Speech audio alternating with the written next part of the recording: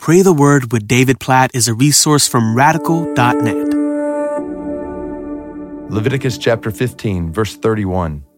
Thus you shall keep the people of Israel separate from their uncleanness, lest they die in their uncleanness by defiling my tabernacle that is in their midst. This chapter, Leviticus chapter 15, is filled with detailed instructions regarding cleanness before the Lord, cleanness before others. And as I read through it, I realize, well, one, we have to be careful when we read through these things to remember the context. These cleanness laws in the book of Leviticus had a practical purpose. I mean, the people of Israel didn't have antibiotics, like contact in this way or that way when someone has an infection.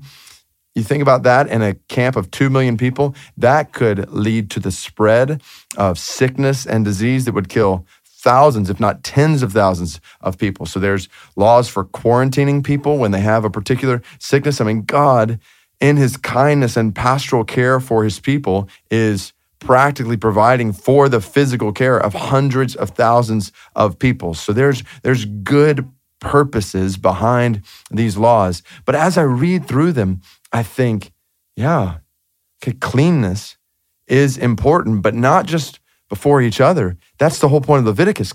Cleanness is important before God. This is why he said, lest they die in their uncleannesses by defiling my tabernacle that is in their midst. It was important for God's people to realize that cleanness before him was essential. And I think about that in my life. Think about that in your life.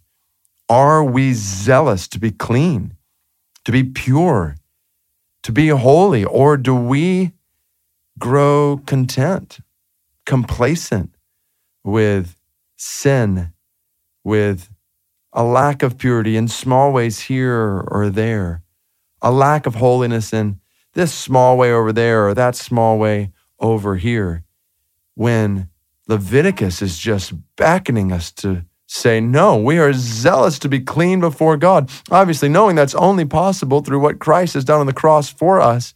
But in Christ, we want to live clean. We want to live holy. We want to live pure before God and before others around us. So we pray, God, make us clean. God, I pray this in my life. I pray this for those who are listening right now. Make us clean, we pray, by the blood of Christ that covers over our sin.